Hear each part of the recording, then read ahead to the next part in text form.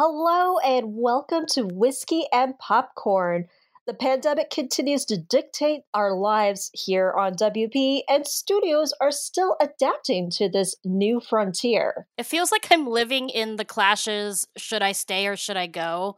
We've seen a few filmmakers try to push their movies into theaters, and it was near total failure. And it's not that the movies are bad, it's just that everyone is used to staying home. Exactly, and that's what we're continuing to do. Today, we come with a new film that, at its core, is a buddy movie, but our two best friends spend more time fighting than getting along. Oh, yeah, you could definitely say that they're frenemies. Oh, yeah, that's fair. And there's definitely a lot of cringe-worthy awkwardness to go around, which of course is very unlike our friendship. Oh, no, we are like the best of cosmic friends, let's be real. She's Tuesday. I'm Kaylee. Get cozy on the couch because it is time for some whiskey and popcorn.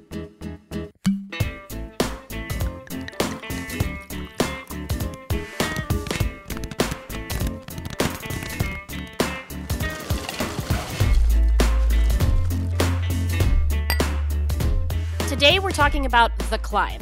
The film premiered back in 2019 at France's Cannes Film Festival, winning the Jury d'Uppert Prize, and then it actually went on to win the Jury Prize at the Deauville Film Festival in France.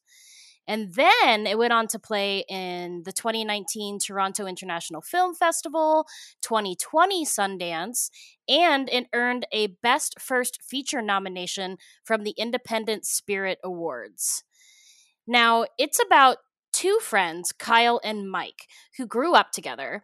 They're practically brothers, at least until Mike sleeps with Kyle's fiancée, which leads to probably the best 5-minute intro of any movie I've seen in quite a while.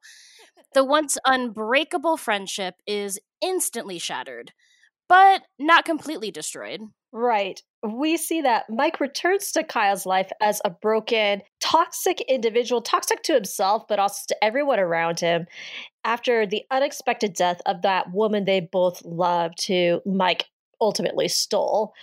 And we see them stumble through years of rage, heartbreak, reunion, and laughter that re cement their close bond, which seems to have no boundaries, both good or bad.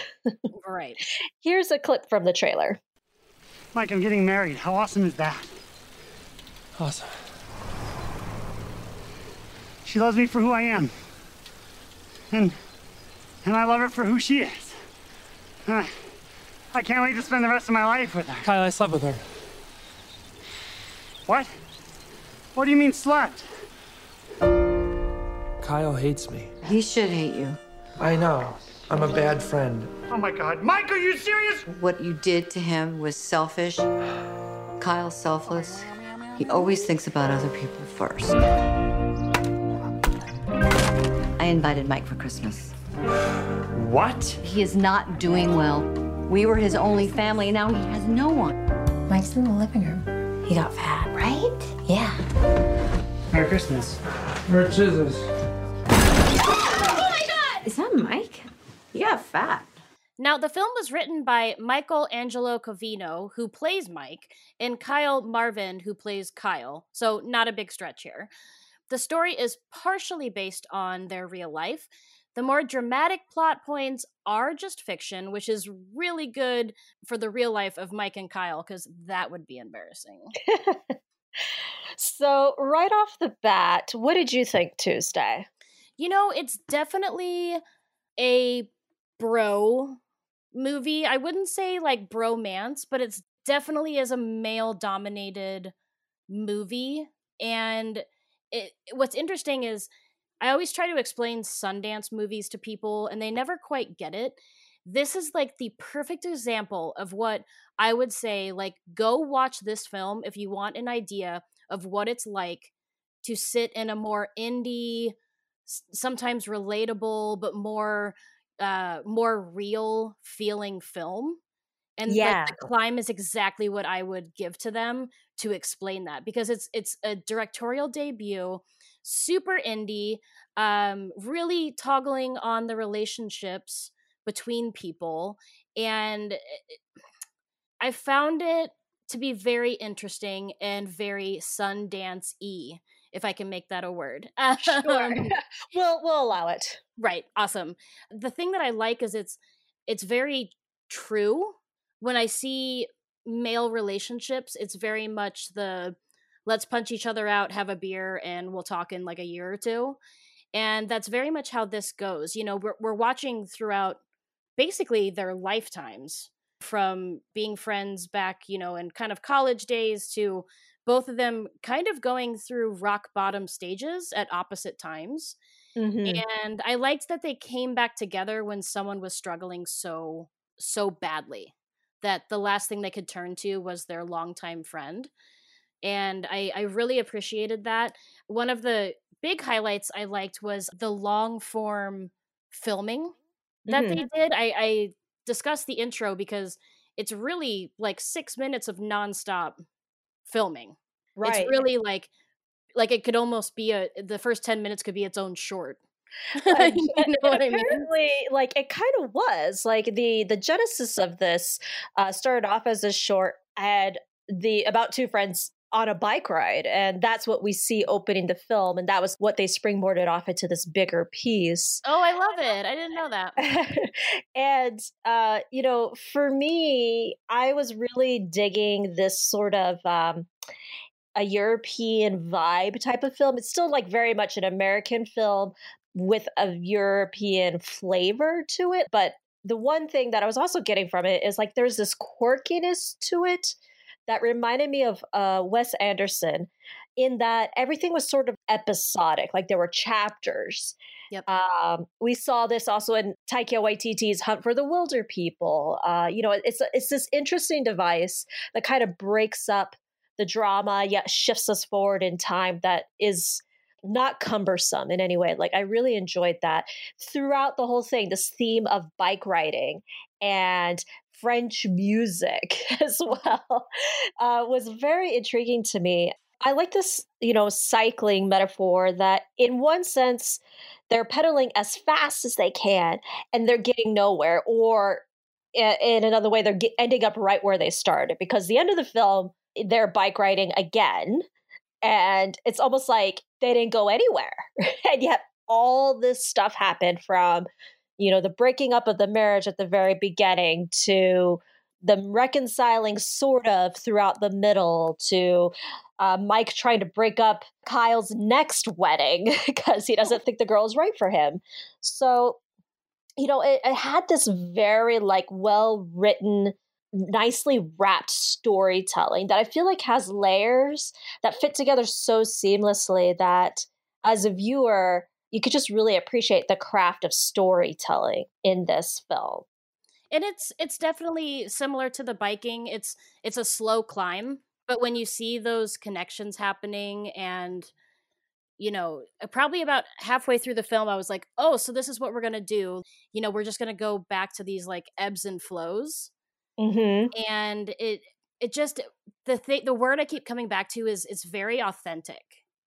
Yeah. I felt like there was no, I mean, minus cheating, which is pretty horrible. There aren't, you know, huge things. There aren't like someone gets cancer and that becomes like the precipice of this film, or like it's just this slow climb to learning about how these two people develop and how they learn or are very toxic for each other. Yeah, yeah. And I kind of want to touch on the awkward comedy. Like, this is not a belly laugh film. Like, I was definitely laughing cerebrally. It was more those cringe grins, I would say. There was one scene, though, that I did bust up laughing. It's a moment where Kyle gets kidnapped, and it turns out it's his friends kidnapping him for his bachelor party. I guess you could say take two. And he was so freaking out. And then the two guys, the friends who kidnapped him, are both using the Batman voice. And like they get into this fight over who gets to use the Batman voice. And it was just so ridiculous. Yet, like you said, to say, so like grounded in reality, like I could definitely see bros having that sort of argument on who gets to have the Batman voice in this fake kidnapping scenario. Oh, completely. Like, and when we mean it's not slapstick, like there's definitely times in this indie film where I was like, wait, am I supposed to be laughing, or am I supposed to feel sorry for him, or am I supposed to relate to him? Like I was constantly questioning when I was supposed to laugh and when I was like, oh, you just dropped like a truth bomb and that was not cool. Yeah. Like did you get a sense of that? I did. There's a lot of that. Again, I think it's that awkwardness. Like, I shouldn't be laughing at this. This is not funny. And yet you kind of are, because it's just so incredible that all this bad stuff is happening to this guy, whether it's Kyle or Mike. And, it makes you kind of sympathize with them, because at first, Mike is just such a jerk for stealing the fiance, and then he comes back and he's a drunkard and he's selfish, and then you kind of see him pull himself out of the slump and start to worry about Kyle, and then the new woman that he's going to marry, just convinced that she is not right for him because she keeps trying to change him, and he doesn't like that for Kyle. So it's a lot of hit and misses as friendships, but I think, again, that grounds us in a reality, because nothing goes perfectly smooth. This is not a fairy tale bromance, like you said, and it's also not a Bridesmaids or Dumb and Dumber comedy. This is a dramedy for sure. Yeah. But the thing that I do appreciate about it is we don't necessarily get to see these kind of intimate relationships played out in film, and especially between like men, and I mean this in like, you get to see these men be vulnerable and toxic to each other. And I just feel like I haven't quite seen that since like the post Me Too, in a way that it seems to be handled right. Yeah, you totally took the words out of my mouth. It was just a lot of men in film get a very surface value, like, oh, I want to drink, oh, I want to get laid, and I'm here for jokes. Mm-hmm. And it's time for us to be supportive in men being more emotional and vulnerable, and really seeing kind of an inside take of what a true adult male and male friendship looks like.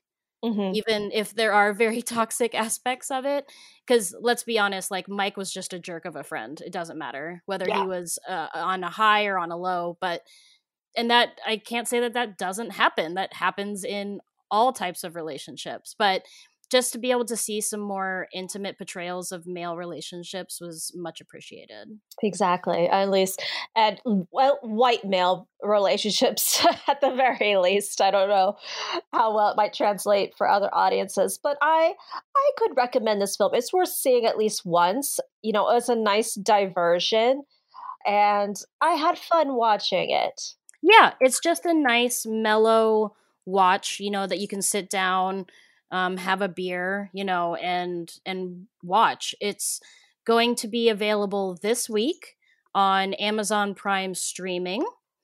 Well, with that being said, all good bro fights end in a drink, right?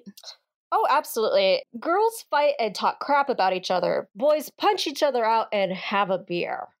And that is what I thought would be super appropriate for our drink today. So I picked a 60-minute IPA by Dogfish Head Brewery. It is a lighter IPA, but super crisp and a little bit of bitterness, which I thought was just perfect for exactly how our movie was today. That drink is actually on par with this film. Especially, I'm thinking about that ice fishing scene where you're sitting over the ice and yet you're still drinking cold beer. So. Yep. Yeah, but at least if it's a little bit stronger, maybe you feel like, it's just right. I was thinking, at first I was leaning towards red wine, but because a lot of this film it felt cold because it was set in winter, and we finally had a little cold weather here in Phoenix, cold for us anyways. Finally! So I'm just going to go with my new favorite Irish whiskey, which is Kildare Irish Whiskey. I found it at Total Wines and More. Shameless plug for the wine store. I wish we were sponsored. You can sponsor us. And it just goes down so well. So, just have a nice glass of that with, a nice little ice ball in it, and you're good to go. It feels like a classy bro drink. Oh, completely. Well, I mean, hopefully you'll save some for me. Well, you just got to come on over. Pandemic or no, I miss your face. Right? Real life, guys. Make sure to regularly get tested. And when you do, see your friends. And we're coming into a great holiday season. So expect some super fun holiday-related movies coming around. Absolutely. And also make sure that you follow us on social media. You can like us on Facebook and follow us on Instagram. And of course, if you haven't yet, bookmark our website, whiskeyandpopcorn.org. She's Tuesday. I'm Kaylee. Thanks again so much for tuning in. And we will catch you on the next movie review.